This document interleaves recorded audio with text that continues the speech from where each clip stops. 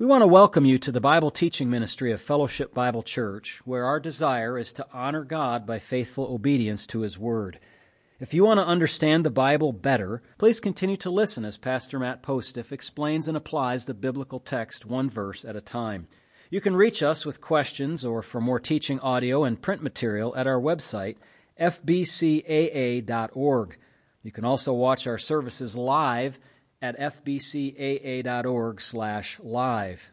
We want to thank you for listening and pray that you will be edified. Join us now as Pastor Postiff opens God's Word. The subject matter this morning is comparing different Bible translations. And if you were to ask how I came up with this subject, well, I've been reviewing I have a document on my computer that I call Long-Term Ministry Planning. And in that document, I keep track of various things, not all the things that I've preached on, because those reside in my library of Bible notes in my folders on the side of all that. But I have in there where we've read the Scriptures, sermon series that I've done, topics that I feel need to have some attention. And this is one of those that came up from something, and this came up from years ago. I mean, this could be 5 to 10 years ago, stuff that's in there that I was just saying, what am I going to do for Sunday school this week? And I said, yeah, that one looks good. I'll just take a crack at that. So here's my first attempt at it for you. Comes from many questions kind of conglomerated together that I've had over the years. For instance, why don't you use the King James Version? Or what Bible do you recommend? Or what study Bible should I use? And I'm not going to really touch on study Bibles. I can, if you want to ask a question, maybe at the end about that. But I'm just really concerned more looking at translational issues in this message to help answer the question why I use the Bibles that I use and what might be a good Bible for you to use and what are some things to look out for when you think about different translations. The issue has become somewhat more clouded over the years because we have a lot of Bibles, and these aren't even all of them that we have, but these are the top tier ones in English. We have the New King James Version, a New International, the Old King James, of course, the English Standard Version, the New American Standard Version, which actually started out from the American Standard Version 1901, then was revised in the 70s, and one of our members carries a copy of that Bible, and then at least one, and then it was revised again in 1995, and then in 2020. And then, of course, well, maybe not of course to you, but to me, there was the Revised Standard Version, and then the New Revised Standard Version, and I'll give a little critique of that with one single example. But then lately, the newest one out is the Legacy Standard Bible, which I would call a variation on the New American Standard Version. And we've looked at that some weeks back. It's one of its kind of characteristics is that it translates the name of God as Yahweh directly, instead of using Jehovah or Adonai, using the word Lord. We'll look at an example of that in a moment. So those are a number of the Bibles. If you're questioning about a Bible that's not on that list, I'd be welcome you to ask about it here if we get some time for Q&A. But I have a number of examples here that hopefully will be helpful to us. So we'll jump right in. And I start with the New Revised Standard Version. It's kind of an easy one to pick on from my perspective, but I want you to be aware of it. There are other Bibles, by the way. If you hear about the New American Bible, do you know what that Bible is? New American Bible, not New American Standard? Ben, do you know? Who produces the New American Bible? Well, it's a Catholic Bible. Yeah. If you've heard of the Douay Rheims version, that's an older name. That's a Catholic Bible as well. So if you get confused between New American Bible and New American Standard Bible, you're going to find some extra books in the in the Catholic version. You don't want to go there. But the trouble with the NRSV is in Isaiah 7:14, it translates, "Therefore the Lord Himself will give you a sign. Look, the young woman is with child and shall bear a son and shall name him Emmanuel." But the New RSV, then later in Matthew 1:23, when it's quoting that, says, "Look, the virgin shall conceive and bear a son, and they shall name him Emmanuel," which means God with us. contrast that with the ESV, which translates it virgin in both cases. So first of all, you have a consistency issue. Second of all, in the NRSV in Isaiah, when it says a young woman will be with child, there's nothing surprising or miraculous about a young woman having a child. It happens all the time. In fact, almost all women who have children are fairly young, right? So it's not a sign or a miracle for a young woman to have a child. And so if you attempt to make a naturalistic explanation of the, quote, virgin birth, and just tie it back to Isaiah, and his wife and children or something, then that translation would be helpful to you to make that errant case. But when you see something like that, you say, wait a minute, what's going on with these translators? So I immediately just back off from that kind of translation. In fact, I hardly ever use that translation in my study. I might once in a great while, but typically not at all. There are other helpful translations, and I'm not going to miss much by not consulting with that translation. This is just a smorgasbord here, okay? I'm just going to throw a bunch of different topics at you. So this one is interesting because I've said for years that the New International Version does have some more literal translations in it than some others, which is opposite of what you would think if you studied the topic much. The New International Version is a dynamic equivalent translation. It follows a different philosophy of translation than, say, the New American Standard Bible or ESV. And so the New King James, you may have memorized the King James like this: all Scripture is given by inspiration of God. It's from the Greek word theopneustos, and it's profitable for doctrine, reproof, correction, and instruction in righteousness. That word is what is translated given by inspiration of God. I rather like the NIV, which says all Scripture is God-breathed, which is theopneustos, God, the first part, and then breathed out, or that's the word for breath or wind or spirit, in the second part.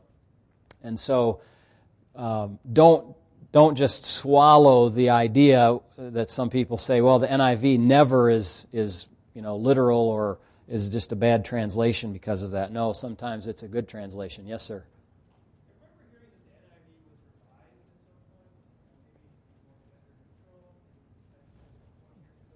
Yeah, so the question is, was the NIV revised to be more gender neutral? The answer is yes and no at the same time. Here's why. So in the 1970s, when the NIV first came out, which was before the New King James Version in 88, I think it was. Actually, I didn't study these dates, so I'm just off the top of my head remembering. The NIV, I think the New Testament came out late 70s, the whole thing by 1984. That's what we typically think of as the NIV. Then there was a couple of attempts at revision, and there's one called the New International Reader's Version, NIRV, which probably was more popular over in England, and that was to make it easier for readers. Then you had the TNIV, today's NIV, revised, and that was the one that was objectionable for more of its gender-neutral language.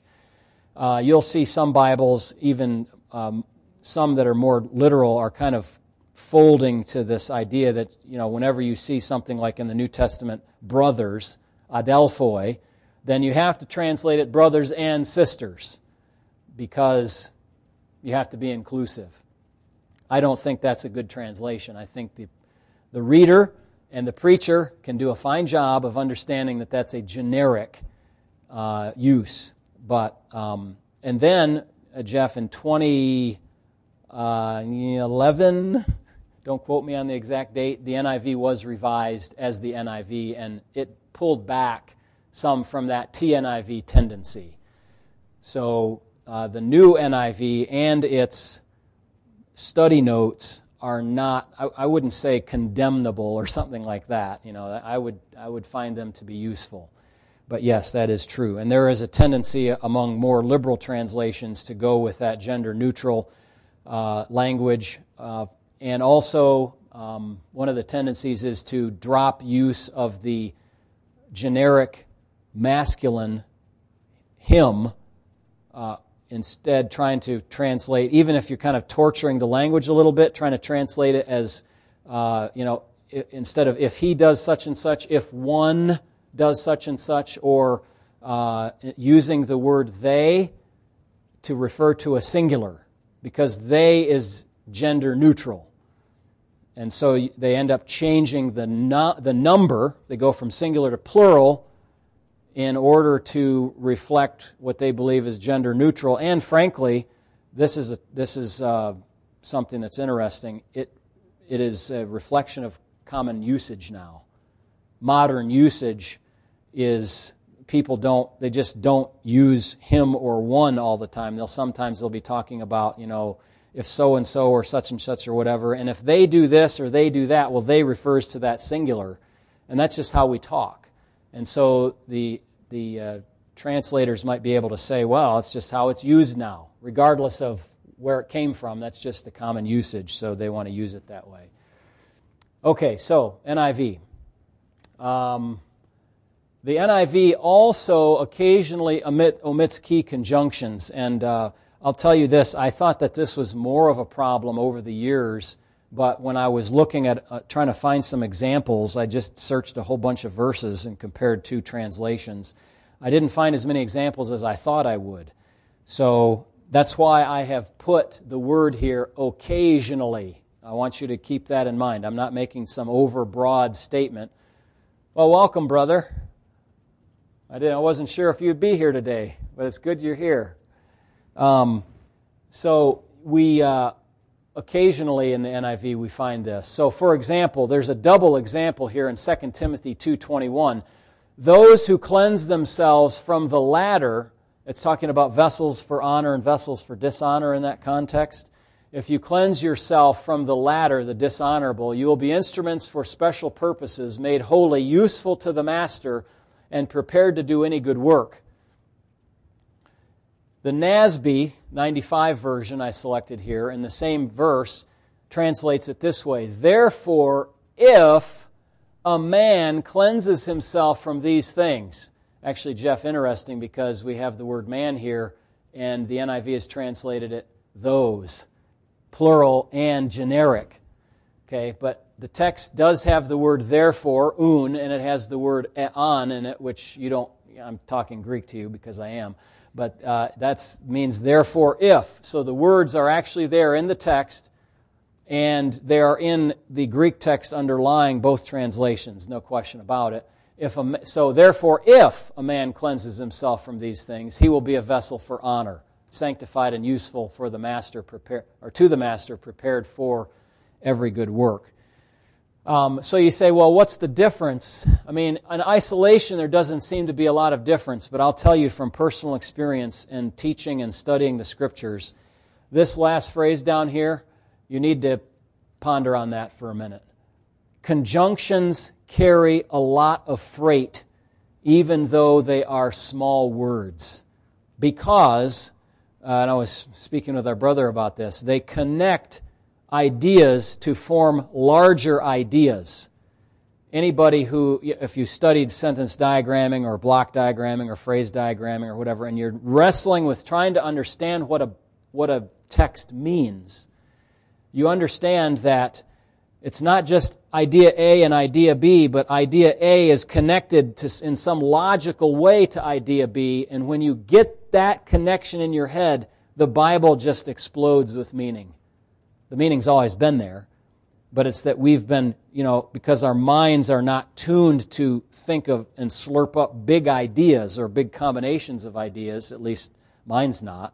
It's more isolated, little this and this and this and this, that you miss out on the larger structure of a passage. So when you sang the song as a child, conjunction, junction, what's your function, you didn't know how important that was in studying the Scriptures. Those little words, and therefore if, 2, 3, 4 letters in Greek or in English, can have so much meaning to them. And so I do object when there are key conjunctions omitted. All right, now I'm going to have some criticisms for the King James Version. one of the criticisms is that it simply has language that's tough to understand. So if you read in the King James in Philippians 1:22, but if I live in the flesh, this is the fruit of my labor, yet what I choose I wot not.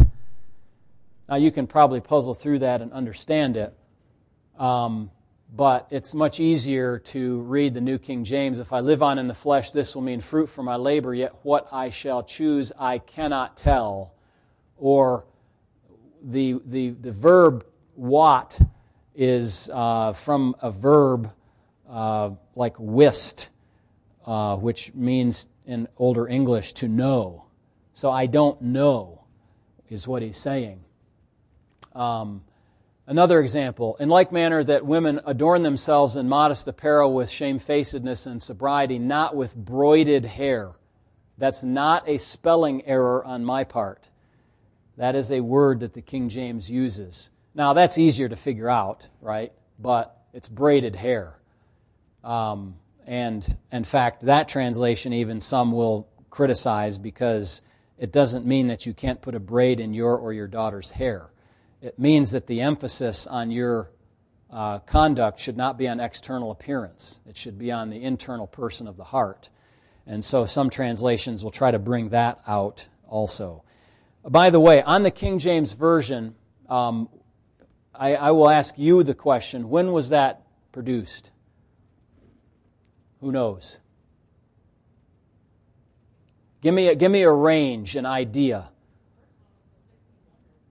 Okay, we've got 1600s. Anybody else? We've got 1611. Are you with me? 1611, that's 411 years ago. Okay? Now, is this text that you're looking at here actually the 1611 edition? Does anybody know the answer to that question? The answer is no, but what is it then? No, not late 1800s. Anybody else know? No? 1769, Benjamin Blaney undertook a revision of the King James Version, and that is what we use today as the King James Version, more or less. There have been some minor additions and differences and stuff, but that's the basic version. So that's 250, do the math, years old. No, that's old. What it was, I don't know. I didn't look it up. I have a replica 1611 on my shelf. It weighs 25 pounds. It's a backbreaker to move, so I didn't look at it last night to verify this verse. But actually, if you were to read, I should do that sometime, is bring that or bring a photo of it and show you what this and other verses look like. It's difficult to read. It's a different dialect, that's for sure. Okay. Other examples of archaic words, and there's dozens of these, but you have anon, assay, attendance, which means attention. You have bewray, which means betray or expose. You have divers, which is diverse or various. You have ensample, which is example. You have to usward. That's one of my favorites. I love that. To usward. That means toward us. Ensue means to pursue. Heir is a good word, you know. We've got to have that in some hymns, don't we? But that means before. Flux, you know, our son John has taken a class in soldering and brazing at Washtenaw Community College, and he used flux for soldering copper pipes and other welding activities. But that's not what flux is in Acts 28. It's dysentery, a much less pleasant kind of thing than soldering at Washtenaw. Halt, better for you to enter into life, halt, than with 2 eyes to go into, or 2 feet to go into hellfire. That means lame, and haply means perhaps. We'll probably run into another 1 or 2 of those, but there you can find a list of these online. Some of them are pretty tough for us modern English users, readers, and speakers to handle. Okay, so there are a number of translations in the King James that are questionable or incorrect. This is one of them. in the King James in Matthew 23:24. The Lord in Matthew 23, by the way, let me pause here.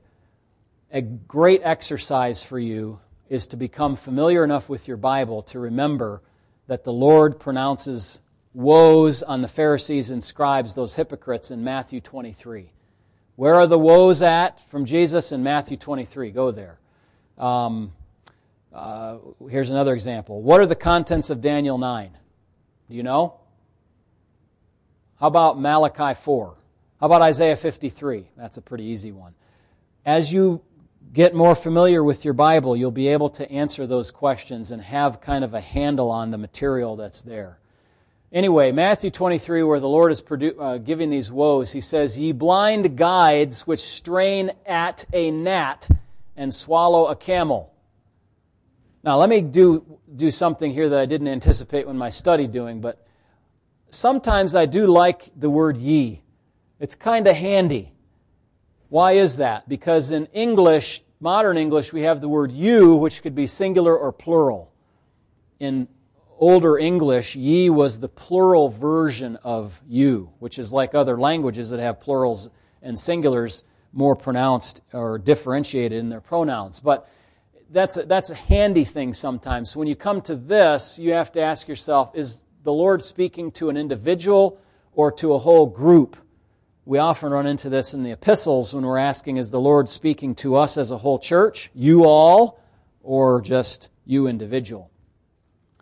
But the word here, or the verb, strain at a gnat, should be translated, you blind guides, straining out a gnat and swallowing a camel.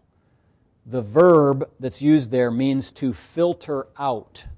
It's like strain out, not strain at. Do you understand the difference? Yeah, so that's not a good translation in the King James. All right, I move on here. I'm not sure how many more slides I have to go because I didn't number them, so we'll just plow ahead. Yesterday we ran into an example in our men's prayer meeting where the New King James says, "Then little children were brought to Him, that He might put His hands on them and pray, but the disciples rebuked them." So all you grammar experts out there, what is the voice of this construction, please? It's passive. Who did the bringing? The agent is not expressed in the text. Thus, we understand that the Lord who has breathed out this text through Matthew did not consider it important for us to know who exactly brought the children. The NIV translates that, "Then people brought little children." The voice of this construction is active, not passive like the original. This does reflect the original verb form, which is a passive verb form. So the translators translated it as an active verb, and they put the subject that they felt fit there, people.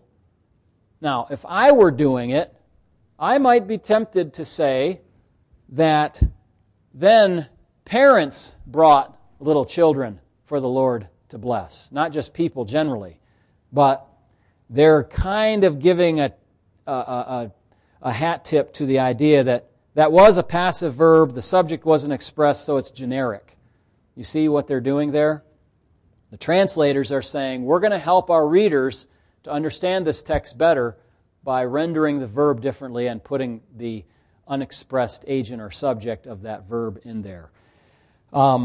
If you are a regular user, a heavy user of Microsoft Word on your computer, and you use the editor function, which I do sometimes, I will click on that and have it go through and check to make sure that I don't have any gross things that need to be fixed. The sermon notes for the next hour, I did that with them this morning. It will always flag passive voice verbs in English and ask you to express the subject and make it active. Now, I have a bad tendency to use the passive voice in my writing too much, and so I recognize that, and I will switch numbers of those to an active voice to make it better, what they count as better, and what I think is better as well, because sometimes the subject unexpressed is actually expressed in my head. It's just not on the paper. But other times I want to leave it passive on purpose.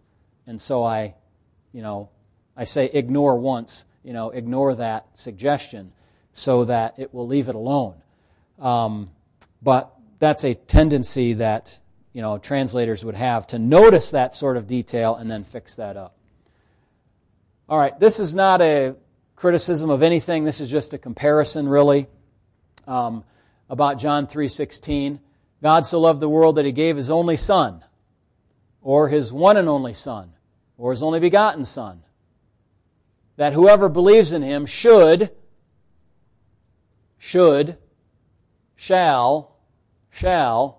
not perish.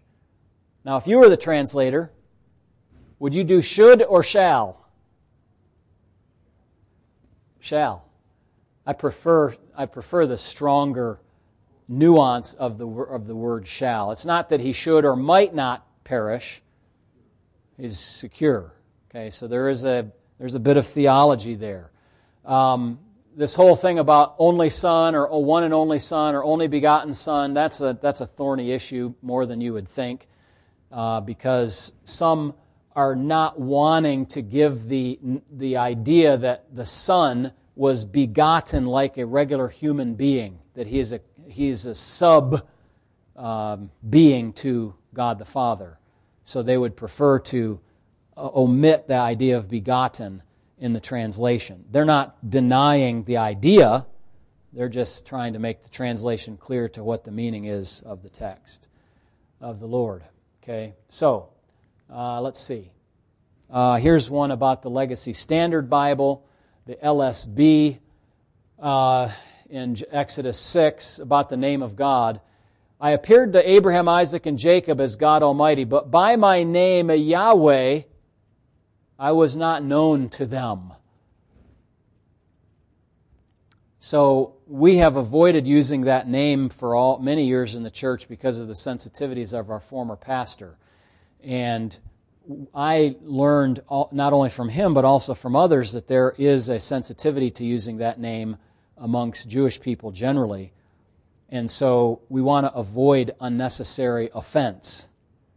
However, there is an argument made and has kind of prevailed in the Legacy Standard Bible at the insistence of certain translators today, that if that's the name that God told Moses to tell the people of Israel, then maybe it's just the name we ought to use for God too. And I find that argument fairly convincing.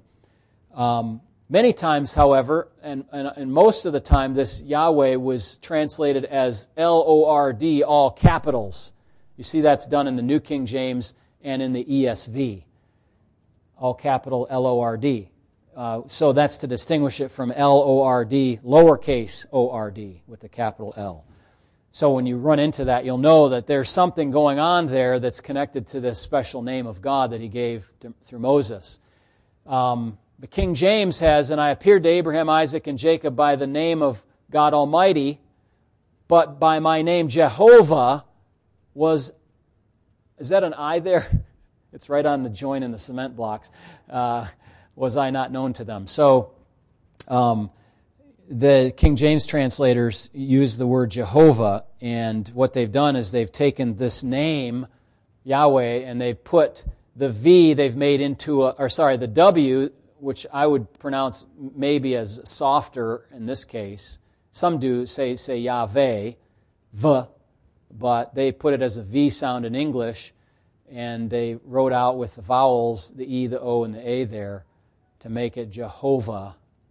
See, if you put an O in between the two syllables here, Yahweh, you could almost see how they got that. But that name has come across to us in English, and we just think, well, that's just Bible. But that's actually kind of a strange transliteration of the letters from Hebrew and adding the vowels into it to make this name Jehovah. And I didn't go into all the history of how we got that, but yes, here. So the word Jehovah. So you'll get a big lecture on this from Jehovah's Witnesses when they talk to you. I just had this happen a few weeks ago to me at American House. There are 2 Jehovah's Witness people there.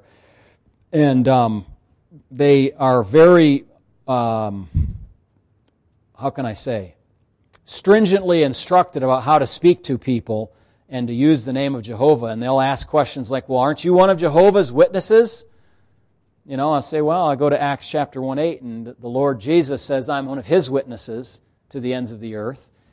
But it's interesting because if you look up the word Jehovah, you would think that it occurs hundreds of times in the Old Testament. How many times does it actually occur in the Old Testament?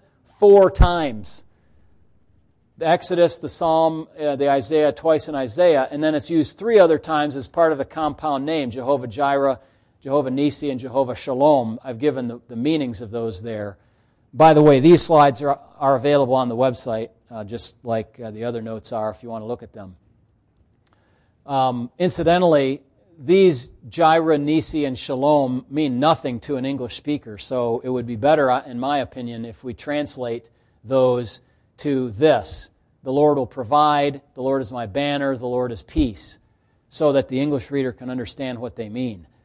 These are just transliterations of Hebrew letters which have no meaning in our language.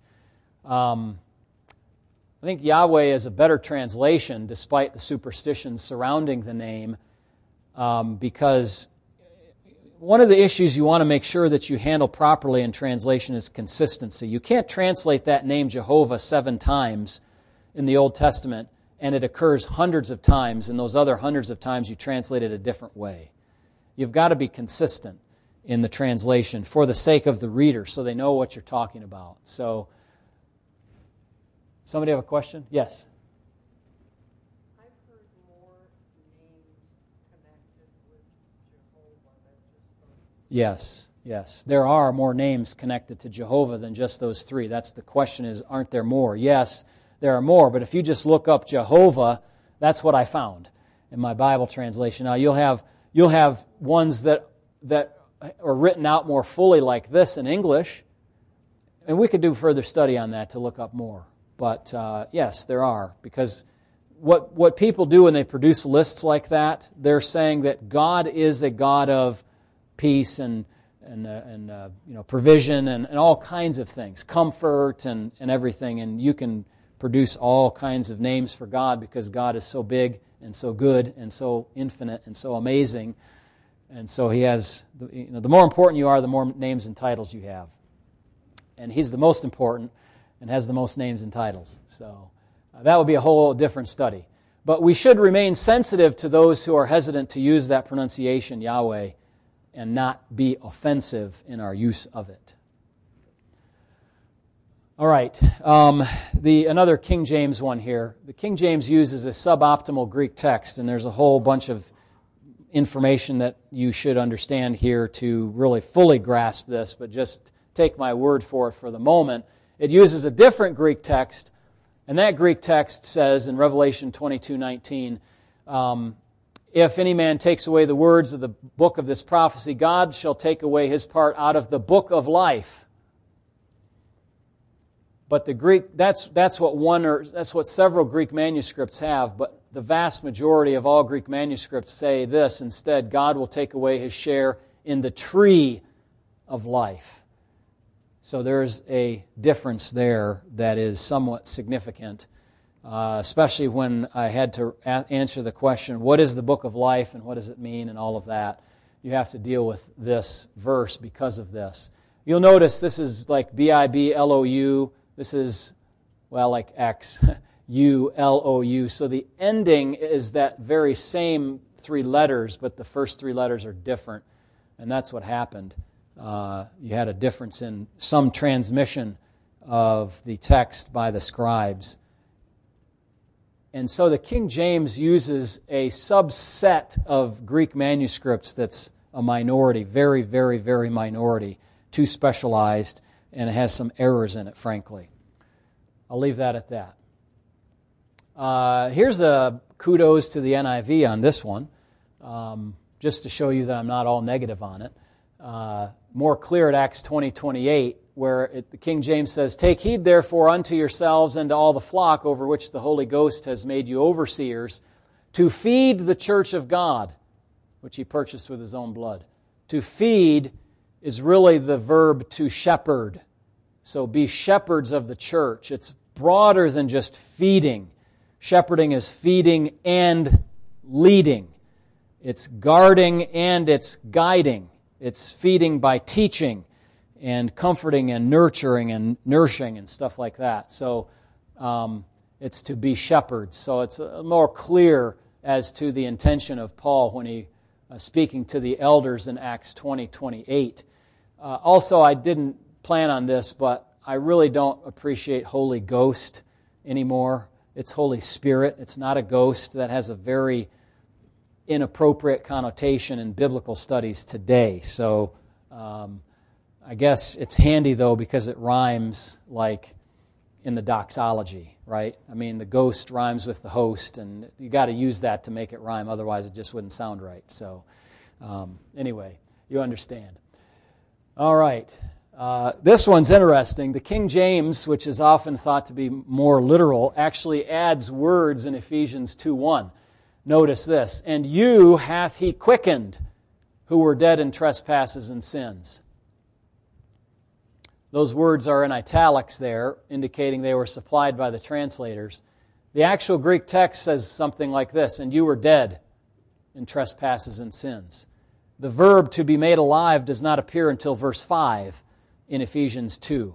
But you may have memorized Ephesians 2:1 and said, oh, wow, that's nice, he has made us alive. No, actually the text is designed to, in the first 3 verses, to put you in a hopeless situation. You with me? You are dead. And then verse 4 says what? Betty, what do you have in verse 4? But God. That's the point. You were dead. Dead, but God did something. And so it's not actually the best to lift up those words from verse 5 and put them into verse 1. I understand why they did it, but I just don't think that that was necessary. A reader can wait until verse 5 to find out that they were quickened or made alive rather than having to get it in verse 1. Let's keep going here. I'll get a little overtime for you. The King James is too restrictive in its meaning in this example in 2 Timothy 2:15. It says, study to show yourself approved unto God. But that word doesn't mean like sit down with a pencil and a notepad in your Bible and be carefully studying. That's not what it means. The verb actually means to be diligent, to present yourself approved unto God. Okay, so study is too restrictive in meaning. There's another example here of a problem. Rightly dividing the word of truth. That's been misused over the years. It's actually accurately handling the word of truth is what the wording really means. You have the verb to shew. Okay, that doesn't mean to shew. That means to show. And then the word dividing is difficult there. The NIV, and I think another translation has, instead of be diligent, it says, do your best to present yourself approved unto God. 1 second, Thurman. Despite how impossible this will sound, sometimes your best is just not good enough. You need to do better than your best. You need to do better than your best by the help of God. And so God is making your best better all the time. And so I think that translation is a little bit weak. Do you have a question, Thurman?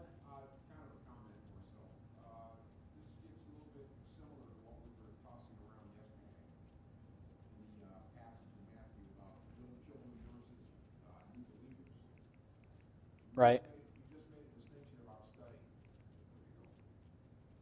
I already spoke on the Matthew 19 one here. Yep.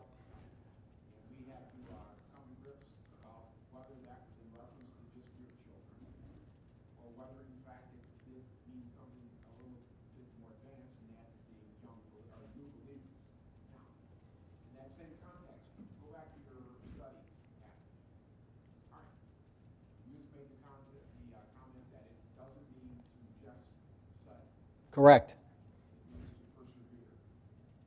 To be diligent, energetic. But it doesn't mean not to study. That's why I said that the King James is too restrictive in its meaning. It's saying study, but the actual meaning is something bigger that includes study. In other words, reading, understanding, thinking, meditating on, and obeying. Not just studying it, obeying it. Yes. All right, I must hasten on. The King James has some translations that are incorrect. I mentioned one already about straining at a gnat. But here's one. For Herod feared John, knowing that he was a just man and holy, and observed him. Well, the verb actually means, and he protected him.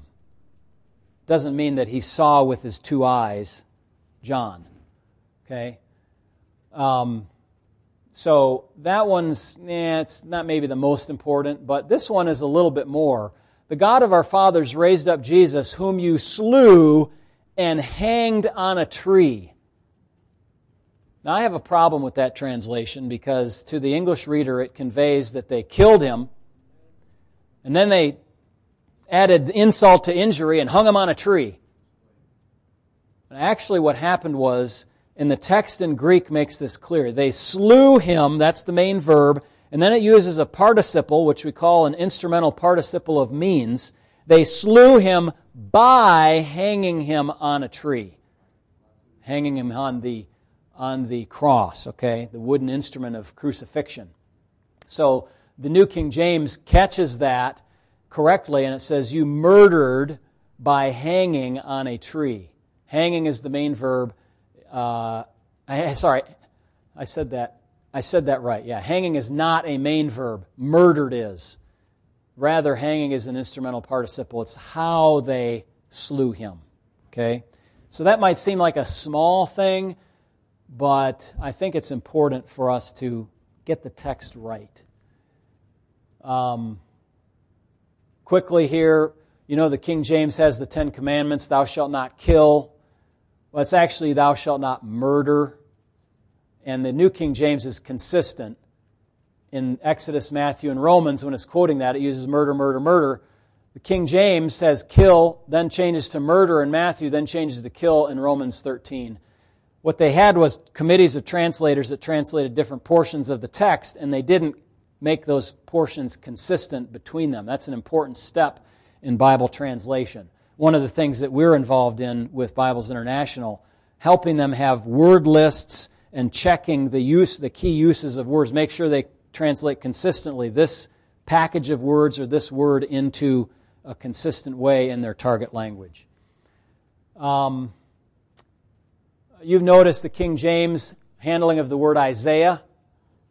The vision of Isaiah, it says in Isaiah 1, but then in the New Testament, it always calls him Isaias. Whereas in the New King James, you have Isaiah and Isaiah consistently. You never find the word Isaias in the New King James. That's a major improvement in my mind in the translation in terms of consistency. So conclusions here. This is my last one. We can find problems in most translations.